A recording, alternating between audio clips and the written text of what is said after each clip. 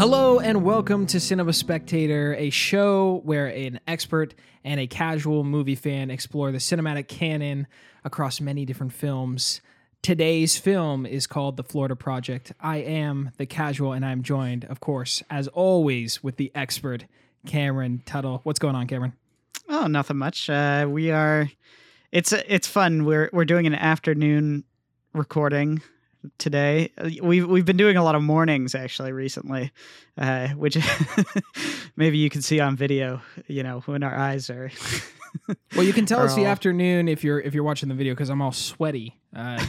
For some reason, South Bay area gets pretty warm in the summer. You're in lucky foggy land up in San Francisco, so you're blessed. Yeah, it's pretty nice. I do like the role reversal we just did there, but I'm not going to shill for you, so you can still do that part. But I do want to just intro the movie just a little bit. So obviously, The Florida Project, kind of an interesting choice. Obviously, it was your choice this week because I kind of gave you the reins for that. Yeah, do you want to give some context about what we're doing this month and why we're doing this episode and flipping roles a little bit? Yeah, for sure. Obviously, we've been doing this for a year now, so we are kind of taking a look back in terms of our just our journey and in terms of like where you stand in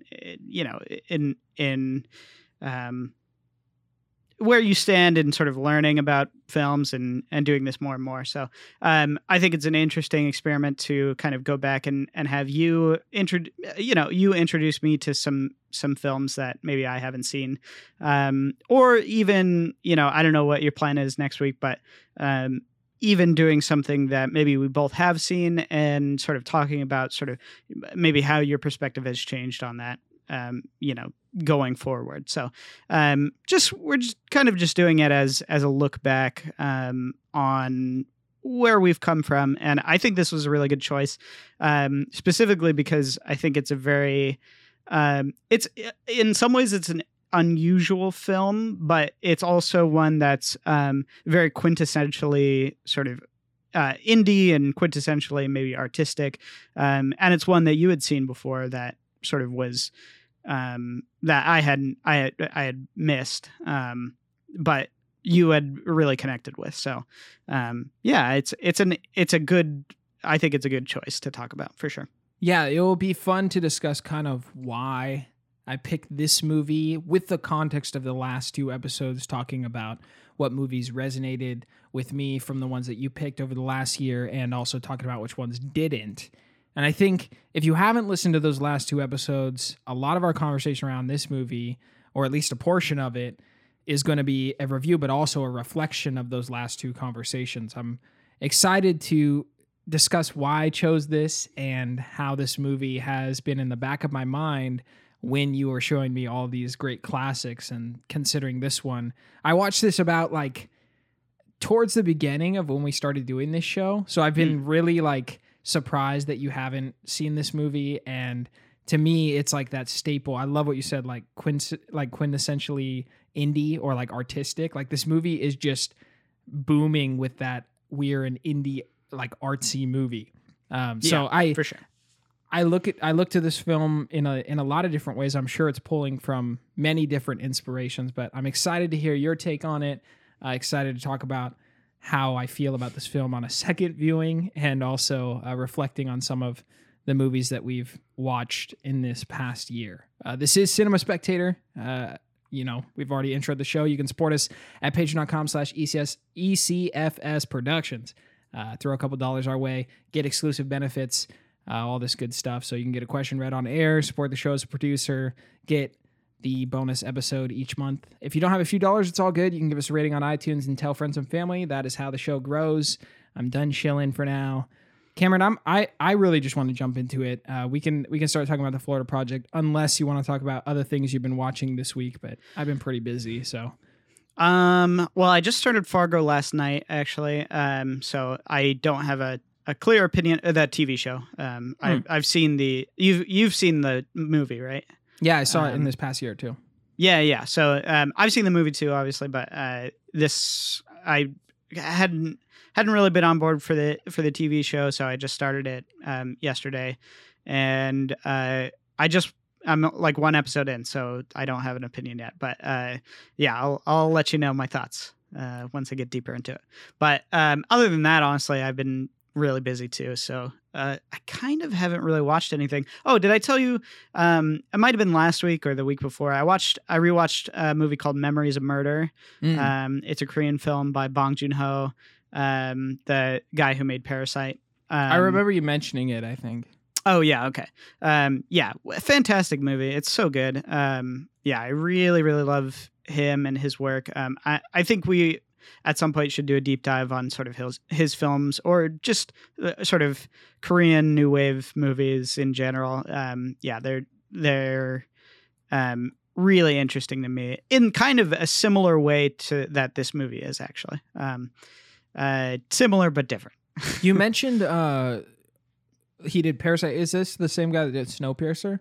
Yes. I think I brought this up earlier when you brought this movie up, maybe like a few weeks ago or a week ago or something. But like I saw this comparison on YouTube about how Snowpiercer is like a sequel to Charlie and the Chocolate Factory. Do you remember me talking about this? I think I've heard that before. It's crazy. I've seen the video thumbnail, but yes, I haven't watched that video. You should. If you guys are interested in hearing more about Snowpiercer and comparing it to Charlie and the Chocolate Factory. I love that movie, by the way. It was just like watching it. It's crazy. This guy has just this wild theory about it. So look that up on YouTube. Now that I've sat down, just because I've been rushing to get here, I did watch some stuff this week. So I'll say it. I went to the theaters and watched Black Widow, which was generic as you could imagine. I really do not have much to say about this movie. I think that it is enjoyable. It is so surface level. There's not really anything that is like valuable about it, and it really feels like it feels so stakeless is probably the best way of putting it, because it's like she's not gonna die, when she dies, Sure, like it happens. This movie is like way behind when it should have been released, is basically how it feels. Well, technically it was. I think it was supposed to be released like many years ago. I think they did the filming for this movie in like 2018 or something. Like, yeah, it's old, like you can tell for sure. There's also a lot of like Fast and Furious moments in this movie where people stand right next to grenades or like explode like jet engines right by their face, and they're just like barely touched by the it's very odd, because none of the characters in this movie seem to have any sort of superhuman strength. It's supposed to be more like Mission Impossible, but there's just no concern about people experiencing fatal injury, like they're just completely invincible. So I just found it to be very drab and boring. I've heard some interesting things about the new Suicide Squad by James Gunn, but I have not seen it yet. And I watched the first like 20 minutes of Alien in 4K. It's remastered on Amazon Prime right now. You can watch the remastered version. Just an incredible movie. So atmospheric. Totally worth watching. I gotta go back and finish it all the way. I actually might watch the rest of it tonight. That sounds really nice. So we got to get on with this. It's time to talk about the Florida Project. Cameron, is there any context that you wanted to add to your earlier intro? Yeah, just as a note, I mean, I guess the biggest thing that we could talk about is Sean Baker as kind of a filmmaker, where he comes from. Started off in NYU. He went to Tisch. He obviously he had some talent, probably from the get-go. Although you can tell throughout his filmmaking style, he's never really left those independent, small budget roots, so he made a couple of features that really didn't get wide release, but were primarily in sort of the festival circuit, South by Southwest and smaller festivals like that. And then he made Tangerine in, I believe, 2016, which was kind of his first breakout movie. That was the one that a lot of people started talking about. It is still a very, very small budget movie. In fact, I would consider it to be like a shoestring budget movie or a micro budget. famously about it is it's shot on an iPhone 5. So it's like one of those movies that's kind of in some ways a time capsule more than a lot of movies get to be considered, specifically because it's using a lot of non-actors and things like that. And he's carried that style throughout today. And his newest film did premiere at Cannes. It's called Red Rocket. It doesn't have a release date in the U.S. Right now, but pretty notable. It was officially selected for Cannes, and but I didn't find any information about that budget. But I assume, just knowing his track record, it's probably pretty small. He's definitely still working with non-actors or non-large actors. And yeah, that's kind of where he comes from. Definitely, like I said, the indie, small budget, real world actors, set where it's set, almost trying to blur the line of documentary and fiction filmmaking. So I think that gives us kind of the perfect introduction into what this film kind of is all about. And in some ways, I think it's completely inseparable from the I guess like the meaning and the authenticity of this film is really completely inseparable from its placement as a small budget, almost pseudo documentary style movie that has elements of real world, real life implications. So I don't know. I think it's an interesting movie from that context, but that's sort of just, I guess there's a couple moments in the movie that had me looking a little bit behind the curtain. Not that it took me out necessarily, but had me be like, oh yeah, you could kind of tell that's like for real, Yeah. Specifically, this isn't really a spoiler, I guess, but specifically the sequences where she's selling perfume, right? Like I knew like right away that was real interactions. And it was, that was a real, they were really doing that, which is very interesting. It is crazy. It's very crazy, actually. Yeah, this film follows sort of the underbelly of Florida outside of Disney World. And you're sort of witnessing the world through a young girl's eyes who lives at a motel, which is illegal, right? So it's people in extreme poverty renting out these motel rooms as a place to live, as the motel is being upkept and sort of facelifted by Willem Dafoe's character, who's the property manager. And the young girl has a mother that's pretty rough around the edges, who's definitely one of those non-actor types. She as an actress has a lot of interesting interviews, and she's been, like people really like her in this film, and she comes with an authenticity because the way she acts is, related to the world that she comes from. And so I think there's something powerful about that. But you're kind of witnessing drama unfold as this motel is trying to be lifted up out of poverty to become some sort of profitable establishment, and sort of the conflict that comes with the tenants who are living there, and also the respect and love that the tenants have for the property manager. It's like this tension and whatnot. And Willem Dafoe is fantastic in this movie, I think. So yeah, that kind of covers the plot. I think the main reason I wanted to bring this movie forward for discussion, and we can get into the details and the things we liked, and I'd love to hear your full take on sort of how you see this film and consider it and the cinematic canon, if this is one that people should watch and all that. But the reason this movie really stuck with me is because I think it balances a lot of the things that I love about cinema, and it also does things that I shouldn't like, and shows me how they can be effective and powerful in a movie, right? This film spends a lot of time lingering and letting you be stuck in a setting for just the perfect amount of time. It uses boredom so specifically and effectively, and it's seen through the eyes of a child. So that's what like makes it even better.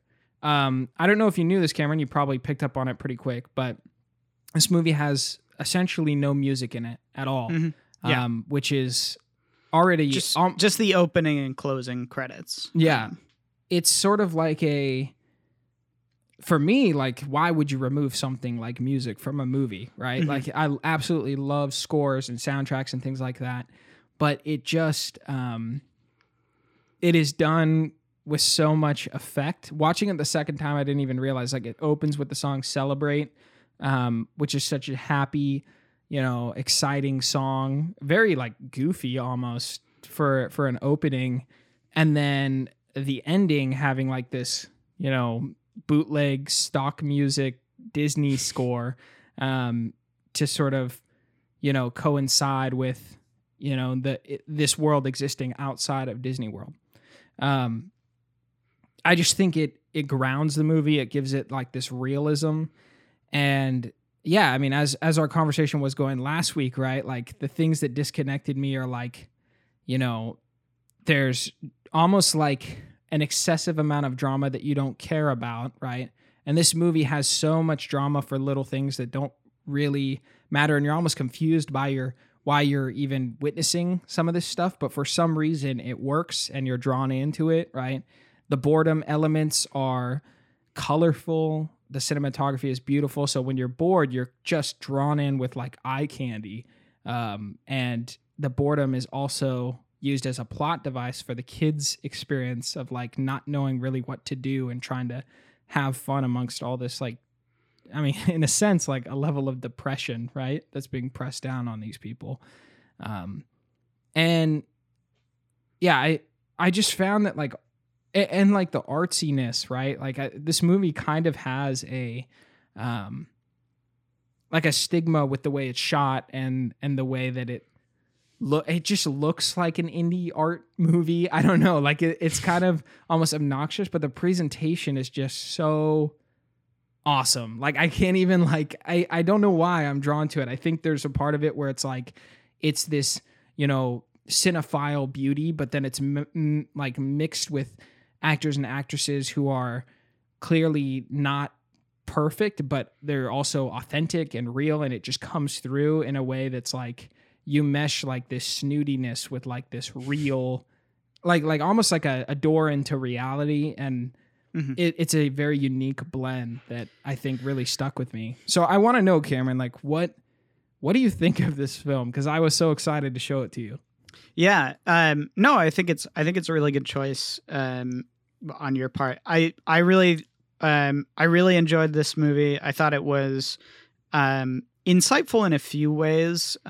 One, I love the perspective. I think it's probably the best thing that the movie does is it really engrosses you in the perspective of being a 6-year-old Mooney, being someone who is sort of on the margins, but in a way very unaware, very very naive, and it gives you just enough context or just enough, you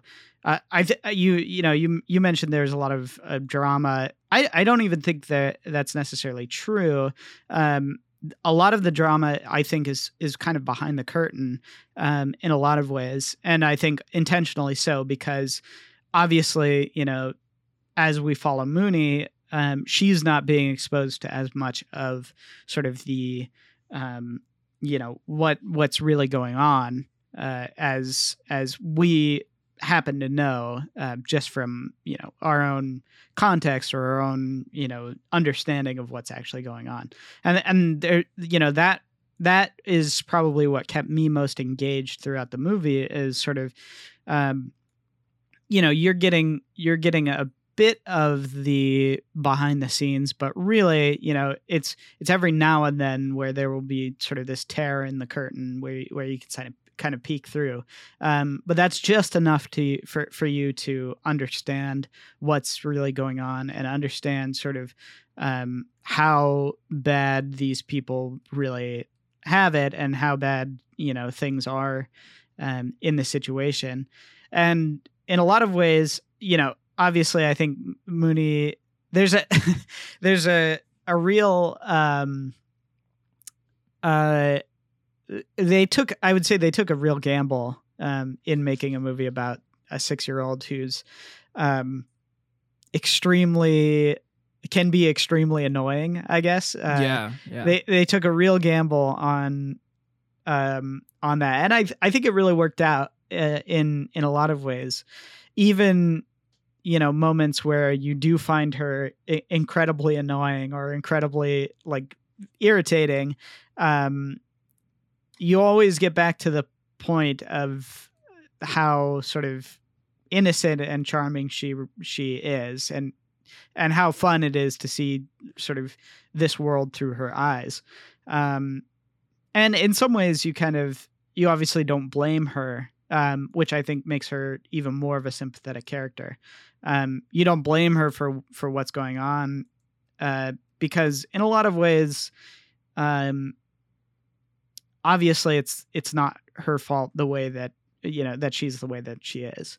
And even then, I think, I don't know what it is, but I think there was a real chance that she could have been just extremely irritating throughout the whole movie, and she wasn't. Yeah. Which is very good, obviously. I think child actors oftentimes get a really bad rap, usually like for a good reason, but yeah, I think she is a really good example of a child actor who like nailed it, because kids like her, and I think partially because a lot of this movie was improvised. A lot of this movie was sort of capturing the children playing and going about their day in an authentic way, and that's kind of what makes it understandable. There's no scenes where she's having like a whiny conversation to her mom about like oh, why is our life so bad, which like could totally be like the thing that you would do in this movie. But there's nothing like that. It's really, it feels authentic. She feels like a real person, even though almost, you in a lot of ways you feel like Bobby, or at least I did. I think I identified with him probably the most out of anyone. Although in some ways, he has his own faults in that I think he's not really, he's a little bit spineless in the movie, in some ways. Like you almost want him to put his foot down in a lot of these situations. Yeah. Well, Bobby is a very complex character, and I think I struggle saying this because I haven't seen Willem Dafoe in a lot of things. He is just one of my favorite actors to watch on screen. Whenever he's in something, he just kind of steals the show. But I think that in this movie, he doesn't like go completely crazy in any sort of manner. He usually has a way of having that like Nicolas Cage moment in movies. And this film, you can tell he's really calculated in the way that he approaches scenes. And he is sympathetic because there are moments where, like, if you've watched kids, they drive you nuts, and he is like irritated by them, but also like he's experiencing what the audience is experiencing with them.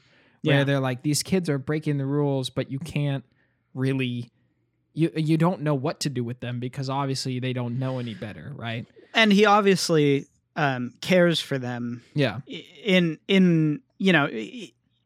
I think in his mind, it's not his place to do anything necessarily, but he also doesn't want, he doesn't want them to be out on the street, and he doesn't want them to there's that amazing sequence with the guy who's coming up and talking to them. Yeah. And that sequence is full of just complete tension, and you don't even see the lead up to that. It just kind of happens. And it's such a brilliant performance on his part. Yeah, I remember that scene, and I don't want to get too much into spoilers, but if you've seen the movie, you know what scene we're talking about. The second viewing, it wasn't as effective, I will say. But on the first viewing, like, that moment was like, again, like one of those moments where the curtain breaks for a second from the childish, fun view of this, colorful, wacky Florida, back alley, right?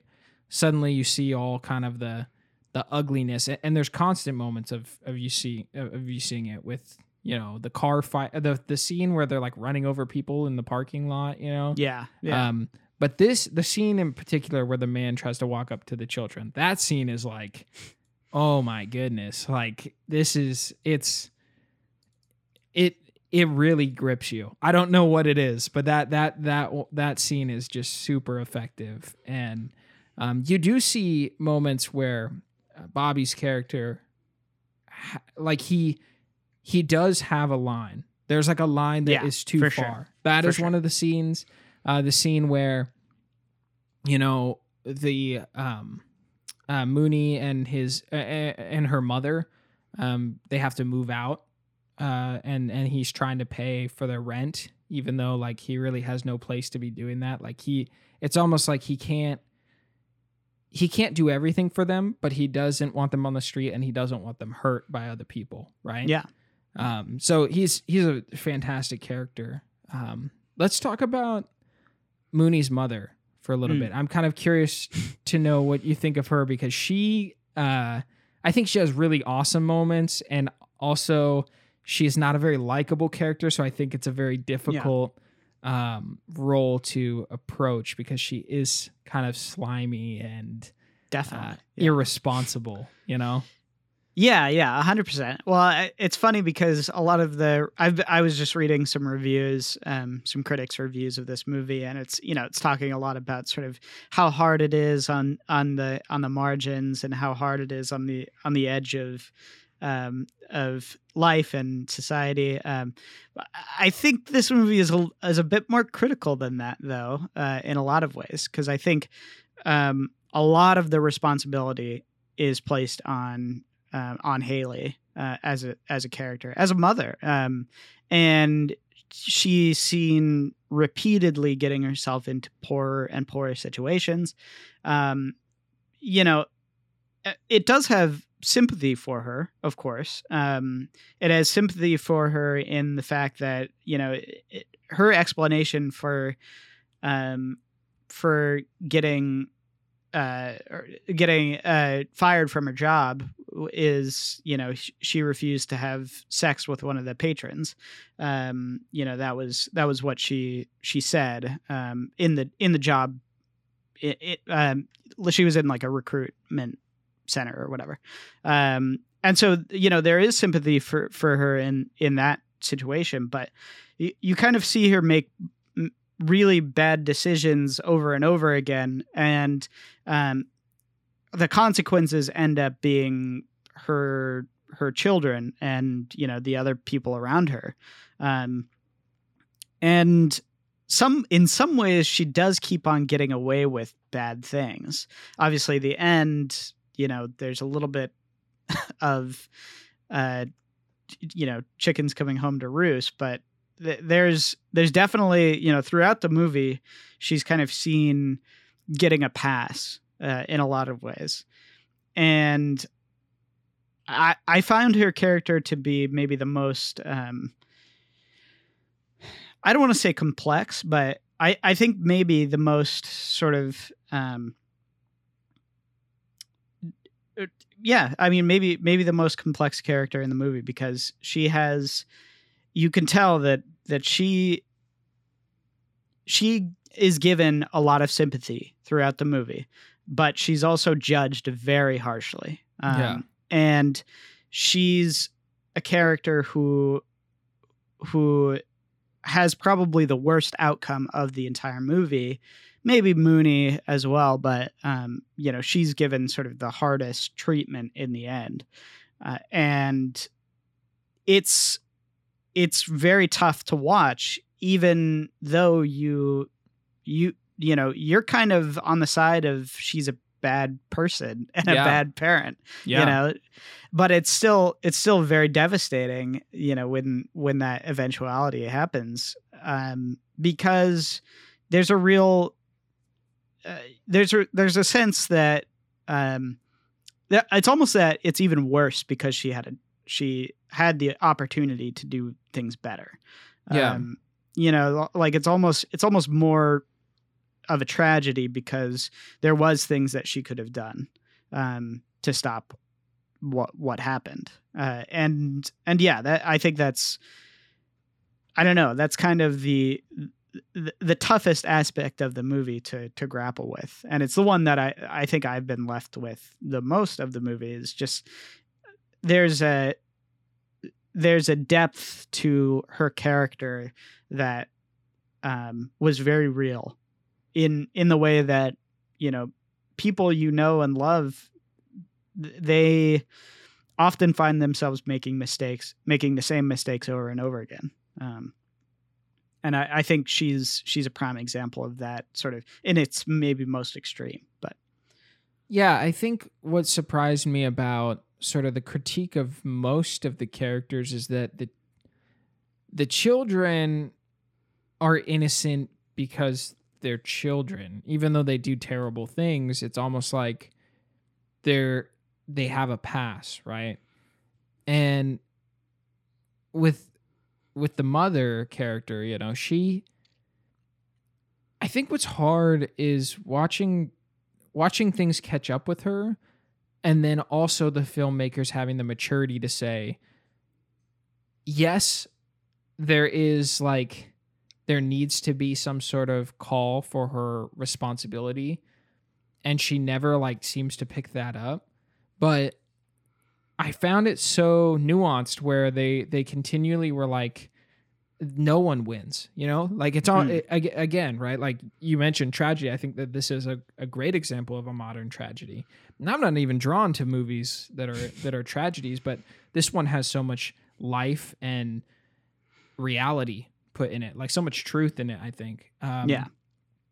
And right when you think it's about time for her to shape up, right, there's still just, I don't know, it's like there's no winners. Like they're like, oh, we're trying to make the people that show up child services or child support or whatever, they're like, we're trying to make things better, and they're not making things better at all.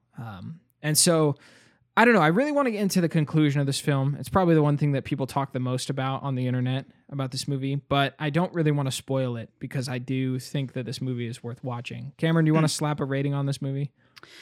I think I don't know if this movie is for everybody, because it's very, I would say it's tragic in a way that I don't know if a lot of people are ready for, I guess. It's a very uncomfortable movie in a lot of ways. So, I would say maybe it's a step above for everybody, but I would say generally, I think anybody can go into this movie and pull something out of it. Obviously, you just have to kind of be ready for something that's genuinely upsetting. Yeah, I found that the intro of this movie creates a juxtaposition for the entire thing, right? To start with that song, Celebrate Good Times, right? And it's so fun and everything's so colorful. And then to constantly be exposed to the criminal underbelly or the depression that these people are experiencing. It's just wow. I don't know. It really pulls you in weird directions, and I'm not for watching movies that make you super uncomfortable, but I think this movie is done so tastefully where it's that experimental food that is worth trying at least once, and it's not like for instance, I had duck once and I was like, you know what? I'm willing to try duck if it's at a 4-star restaurant and I know that it's like it says next to it like chef's choice or whatever, right? I love duck. Yeah, but like I wasn't so sure about trying it at like a 2-star restaurant where it's on the bottom of the menu, you know. This feels like duck at a very high end restaurant, you know, where you're like, I'm willing to give it a shot, and it's going to be a unique experience that is worth your time. I really do think this movie is worth your time, but I do agree it is a difficult film to get through.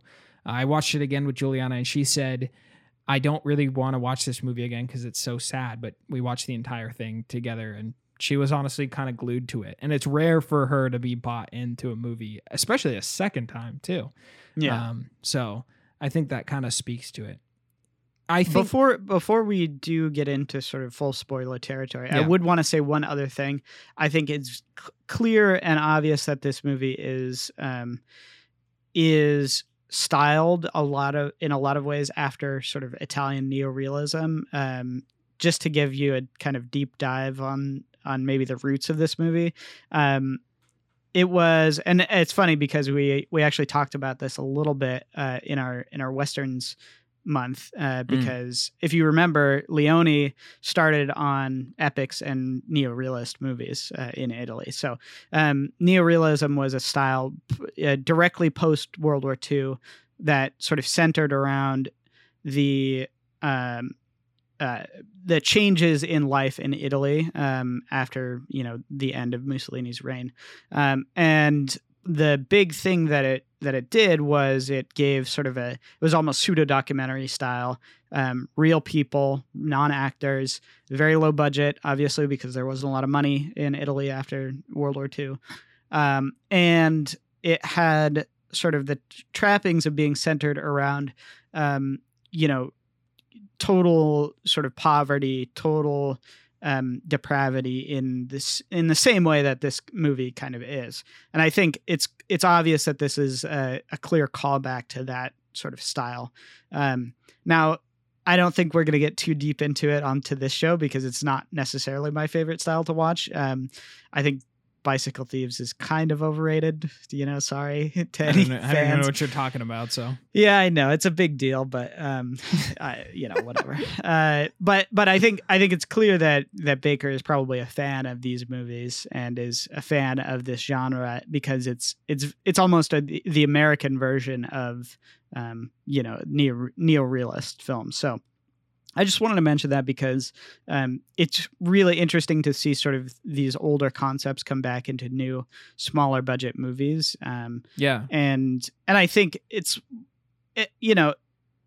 don't want to say it's one of the reasons that you or I are interested in this movie necessarily, but it is one that I think you can see the appeal of having these lower budget non-actors, having sort of trying to make the most authentic movie possible, which is obviously, it's not possible to make a 100% authentic movie, but doing this in sort of the smallest localized area as possible. I think this is a really great example of that. So I just wanted to mention that. And one more thing before we get into the spoilers of the ending and discussing possible meanings and all that. I cannot stress it. This is one of the most beautiful movies I've ever watched. I really think that there are so many scenes in this that just have your eyes just like, wow, where are we? Like what is even going on, And Juliana has been to Florida and she was like, Isaac, you hate it because it looks just like this, And I'm like, yeah, it's kind of tacky. It's very strange, but it does look like that. Yes. I've also been to Florida. Yeah. The scenes with like, Orange World or like the gift shop with the massive wizard man or the ice cream shop and the all the scenes with the helicopter flying or those amazing, like, I don't know if they're like track shots or handheld gimbal shots or something where the kids are running up the driveway to the motel, there's like that very like pink purple building and the kids are like, it's like an over the shoulder. I'm like, dude, this movie is just phenomenal looking. Yeah. The shot that sticks with me that I am just I have never, I just, man, it's flawless to me. It's like one of the most flawless shots I've seen in movies to this day. There's a scene where Willem Dafoe walks out at like in the evening time, and he like lights his cigarette, and all of the hotel lights turn on around him. I love that shot. That scene, I'm like, it's perfection. I don't even know what's going, like, it doesn't even matter what's going on, but it's just, that's cinematic 101, you know? Yeah. I love the scene with the rainbow, that they were, they apparently they were supposed to do that in post.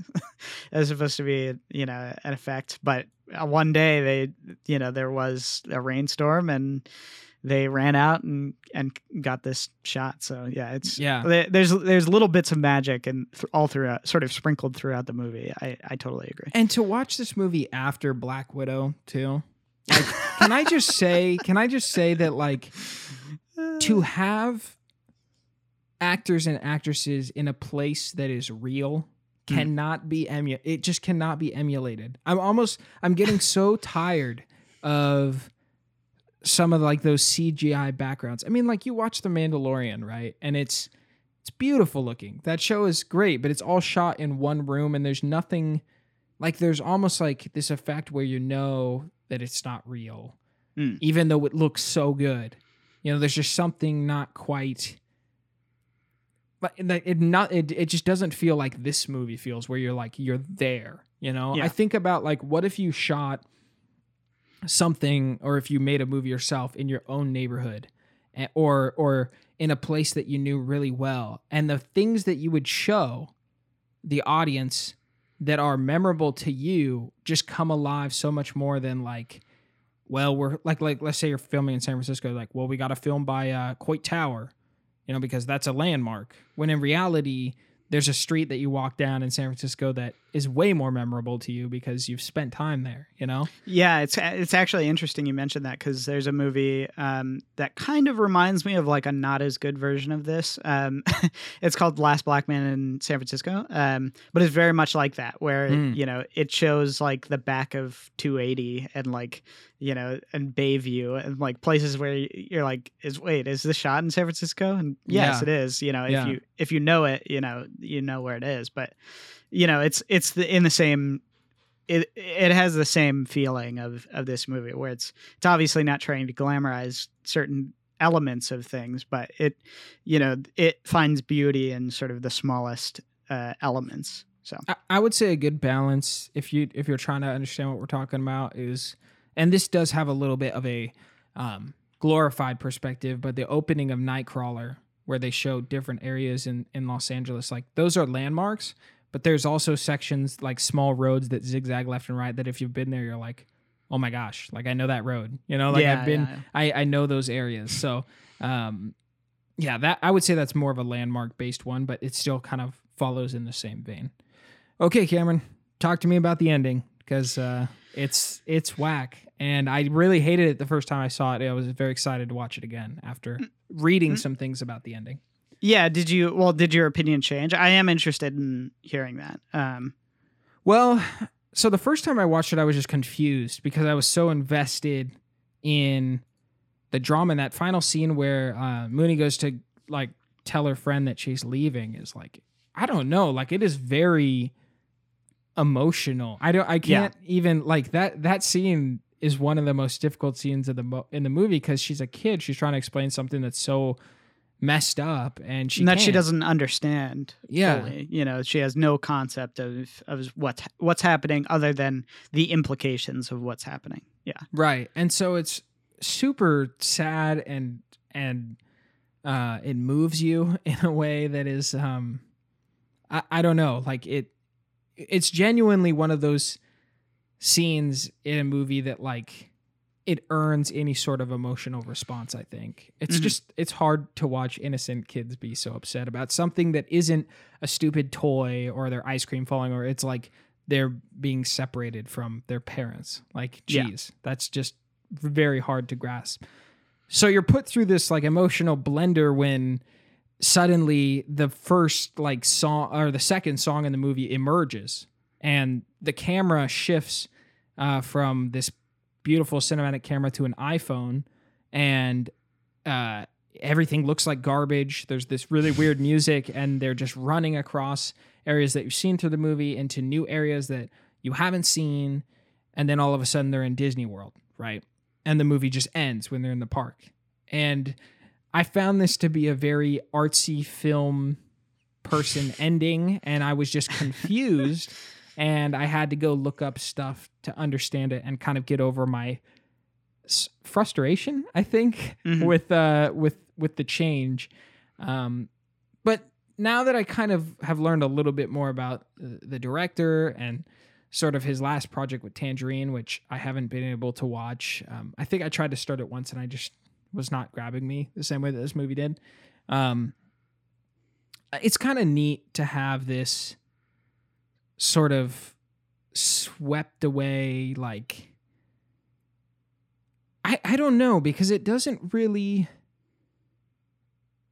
I don't know exactly what it's trying to say, but it's almost like you could interpret this ending as so many different like things. Like the two interpretations that stick with me are like, you know, children have this invincibility in the hardest situations where they are like, you know, just so joyful that they're gonna be able to rally together and move on or something like that. And then the second interpretation is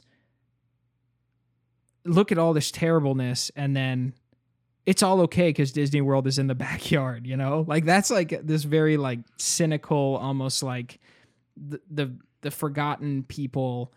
I don't know. I wouldn't say that that's what I took from it. I don't think that montage actually happened in sort of the context of the movie. And I actually think the perspective shift is a key indicator of that. One of the things, I guess, that's a clue to me, at least, is because I do agree with you. I think this ending is sort of to be interpreted by the audience. I don't think there is necessarily a clear ending. So I'm not going to say like I'm right or whatever, but the shift in sort of, as you said, it shifts to an iPhone camera, and that shift actually happens when Jancy, puts her hand out and takes her hand and sort of runs with her away. And one of the things that obviously there was a production element behind why this was shot on an iPhone. It was because they shot it in Disneyland Disney World without their permission, So There was a production element to that. They obviously did not have the budget to get a film crew in Disneyland, but the other element of it is I think obviously it's clear that it wasn't just, it didn't shift to the iPhone footage right when they get to Disneyland, which maybe you would expect if this actually did happen in sort of the context of the movie. But I think there's a cue in that this is sort of this is like the dreamy, happy perspective of what of what a 6-year-old might think would be like the best outcome in this situation. You know what I mean? Like this is the happy ending that that Mooney would want. She wants someone to take her hand and run away to Disneyland. And obviously that's not what's happening, and obviously that's not what is going to happen. But we see that because our perspective is with Mooney. We see that because that's her wish. She wants to just be swept away and forget about this, sort of sad moment. And I think you can see that there's a bit of I don't know. There's clues in that sequence that make me think that it's all sort of it's at the very least in sort of Mooney's head. Well, I think it's like what I was saying with my first interpretation, I think it kind of follows along with what you're saying, but I think you articulated it much better than I did. There's there's a longing or a dreaminess about like escaping from it all, and I think you're right when you're saying that the filmmaker's trying to have you step into the imagination and the perspective of Mooney and her desires. I think for me, I was too focused on the audience's like experience, whether it's almost like we're with her on that, you know? It's almost what we would prefer, except it does it. You're right, where you're saying like, no, this is the best possible outcome that Mooney's head could think of, when our heads are like, no, this is just weird, you know? Yeah. And I think that's why I was confused, because I was like, I like the sentiment and the joy, right? But I don't feel satisfied at all for the realities, right? And it's clearly trying to disconnect you from reality with the introduction of music and a different iPhone perspective, and a guerrilla filmmaking, all mixed into like the ending, which I think is super awesome. Like I also think that like the ending, although I was negative on it at first, it mixes all these elements with the introduction of music, the introduction of like garbage budget equipment, and like running into a park when you're not supposed to be there. Like I loved watching on my second viewing all the faces that were looking at this guy chasing two children with an iPhone. You know, there's a ton of people like, what's happening here? You know, but it's not that weird. Everybody's like, oh, they're in Disneyland, he's gonna film his kids, you know, or whatever.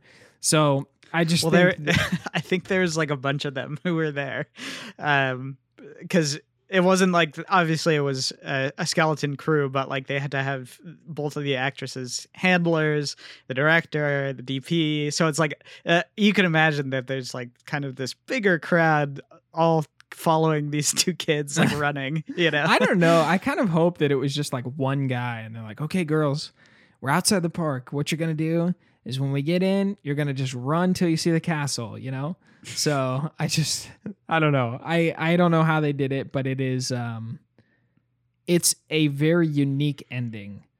And I just think, I don't know if this is a movie that I consider being like, oh, this is like a movie for everyone. Like, am I going to put this next to The Good, the Bad, the Ugly? Or, you know, the Great Dictator or something like that? Probably not. But what this movie did do for me was like, it resonated with all of its weirdness, with all of its quirks and its unique filmmaking. Like it just was able to stick with me in a very like powerful way. I think there is the thing that I considered with this movie when analyzing the films that I did like a lot.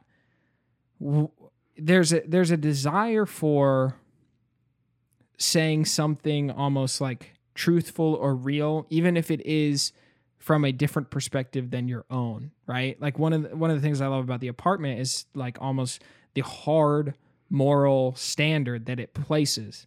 And it's like, I'm going to speak a truth in your life that's going to transcend this movie, right?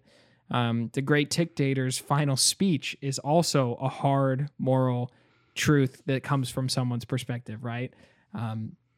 I would say the Good, the Bad, the Ugly has all this stylistic stuff, but there's this underpinning layer of commentary around war and sort of the I don't know, there's just consideration for morality and justice, and they're like these big high-end concepts that are so difficult to even discuss. They're philosophers who have studied it for years, and some of these movies, I think what really excites me about them, and where I think they just go into this section that we call the cinematic canon on this show. We obviously aren't following any sort of real bracket or anything. I know Cameron's coming from, I guess, more of a educational perspective, but for me personally, I'm like, what makes this movie come through is like, there's just so much reality and truth in it that it just goes beyond the movie, I think. And that's like what I'm in for. If you're going to make me sit through boring movies or weird movies or strange things, like if you're going to make me endure some level of filmmaking, like do it like this is kind of how I'm saying, you know, like where it's like, it's a reward for your time. You know, it isn't a disrespect of your time. You know, I think that's really like how I feel about the more I watch some of these other movies and whatnot. So what do you think, Cameron? Is my perspective making sense when showing you this film, or? Yeah, no, yeah, absolutely. Yeah, I mean, I guess just about the ending, like I think there's something,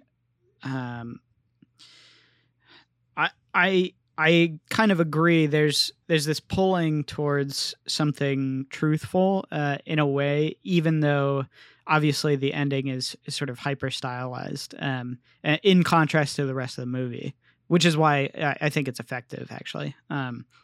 But the truthful element is that there, like you said, there are no winners in this situation. Everybody loses, and it's tough to watch that, I guess, and not be impacted or not be affected by it. And I think there's, I think what you're saying is really is so accurate. Like there's a truth to this movie. It's like picking at something, you know, to where it's trying to determine, you know, what is true. And I think it does a really great job. And I agree that's sort of what makes this movie worthwhile in a lot of ways. I understand, I guess I totally see that perspective.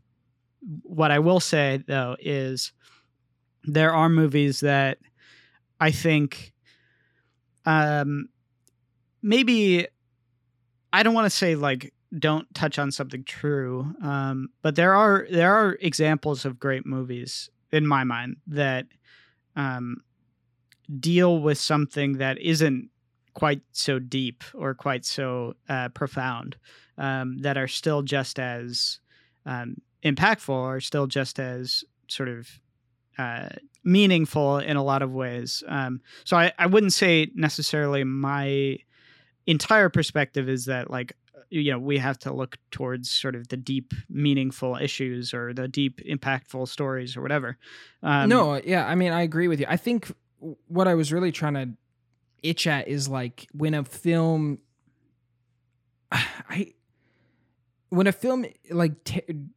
diverts into territory that is almost counter entertainment, I think is sort of, because like movies are like supposed to be entertaining in some way, right? Yeah. When they're deferring that, right? When they're beginning to explore stuff that is either, you know, difficult to watch, or it's designed or created in a way that is so like unique that it is off-putting or something like that. There needs to be a reason, you know? And I find that films don't need to go that far, but when they do and they have like the impact that this film has, it's worth it, you know? Yeah. Like that's Yeah, where I'm like, totally. it's worth it, you know? Because I enjoy like fun movies that I think are designed incredibly well and they're worth watching. I mean, like, I don't know why I'm thinking of like Hot Fuzz by Edgar Wright. That's all like, that's just, you're there for the entertainment and it's totally worth it. You know, it's a great time to watch that movie. But I think as we looked at the movies that didn't resonate with me, so much of my longing with those films was like, what was the payoff? Like, why was I not connecting with this movie? It felt like it was wasting my time. It felt like it was, you know, almost out to get me as a casual viewer, right? And I would rather like have a filmmaker who's like, sure, I'm going to push you, I'm going to make you uncomfortable, but I'm also going to make it worth your while, you know? And I'm like, that is what I want to see more of. That's why I picked this movie for us to watch. So. Definitely. Anything else you want to add before we wrap up, Cameron? It's been about an hour. It's been fun talking about this movie. I think you want me to pick a couple more movies this month, right? Yeah. I mean, I think we just have one more, right? Is that true? I think so. Maybe. No, we have two more. Two more. Yeah. So we can, I mean, just pick for the next week, and then we'll see after that. Do you have any thoughts about what you want to do next? Well, I can either take you into the complete opposite of this movie, which is just the most disgusting form of entertainment gluttony. Or we can try to continue this theme of like movies that I think of that kind of fit this, idea that's prancing into the artistic, but also like somehow I think should or will connect with a casual viewer, right? So I need to think about it. Maybe I'll post on Instagram what I end up picking for by the time you hear this, you'll see. But I have to decide. I didn't realize I was going to do another week. So what do you think, Cameron? You want disgusting entertainment gluttony or something more profound? I'm happy with anything. Okay. Maybe for the commentary track, we'll do something weird. Okay. All right. I like that. Okay. All right, Cameron, it's always been a pleasure. Thanks for being the co-host for this one. And thanks for taking the reins. Yeah, of course. All right. Thank you guys for supporting the show. We will see you next week. Cinema Spectator is an ECFS Productions podcast that is fully funded on Patreon.com. Shout out to our producers, Darren O'Neill and Tim Smith, for supporting the show, and to the rest of you that support us at patreon.com/ECFS Productions. If you want to learn more about the benefits you can get, check out our Patreon. The show cannot happen without you great listeners, so we thank you for all your kindness and support.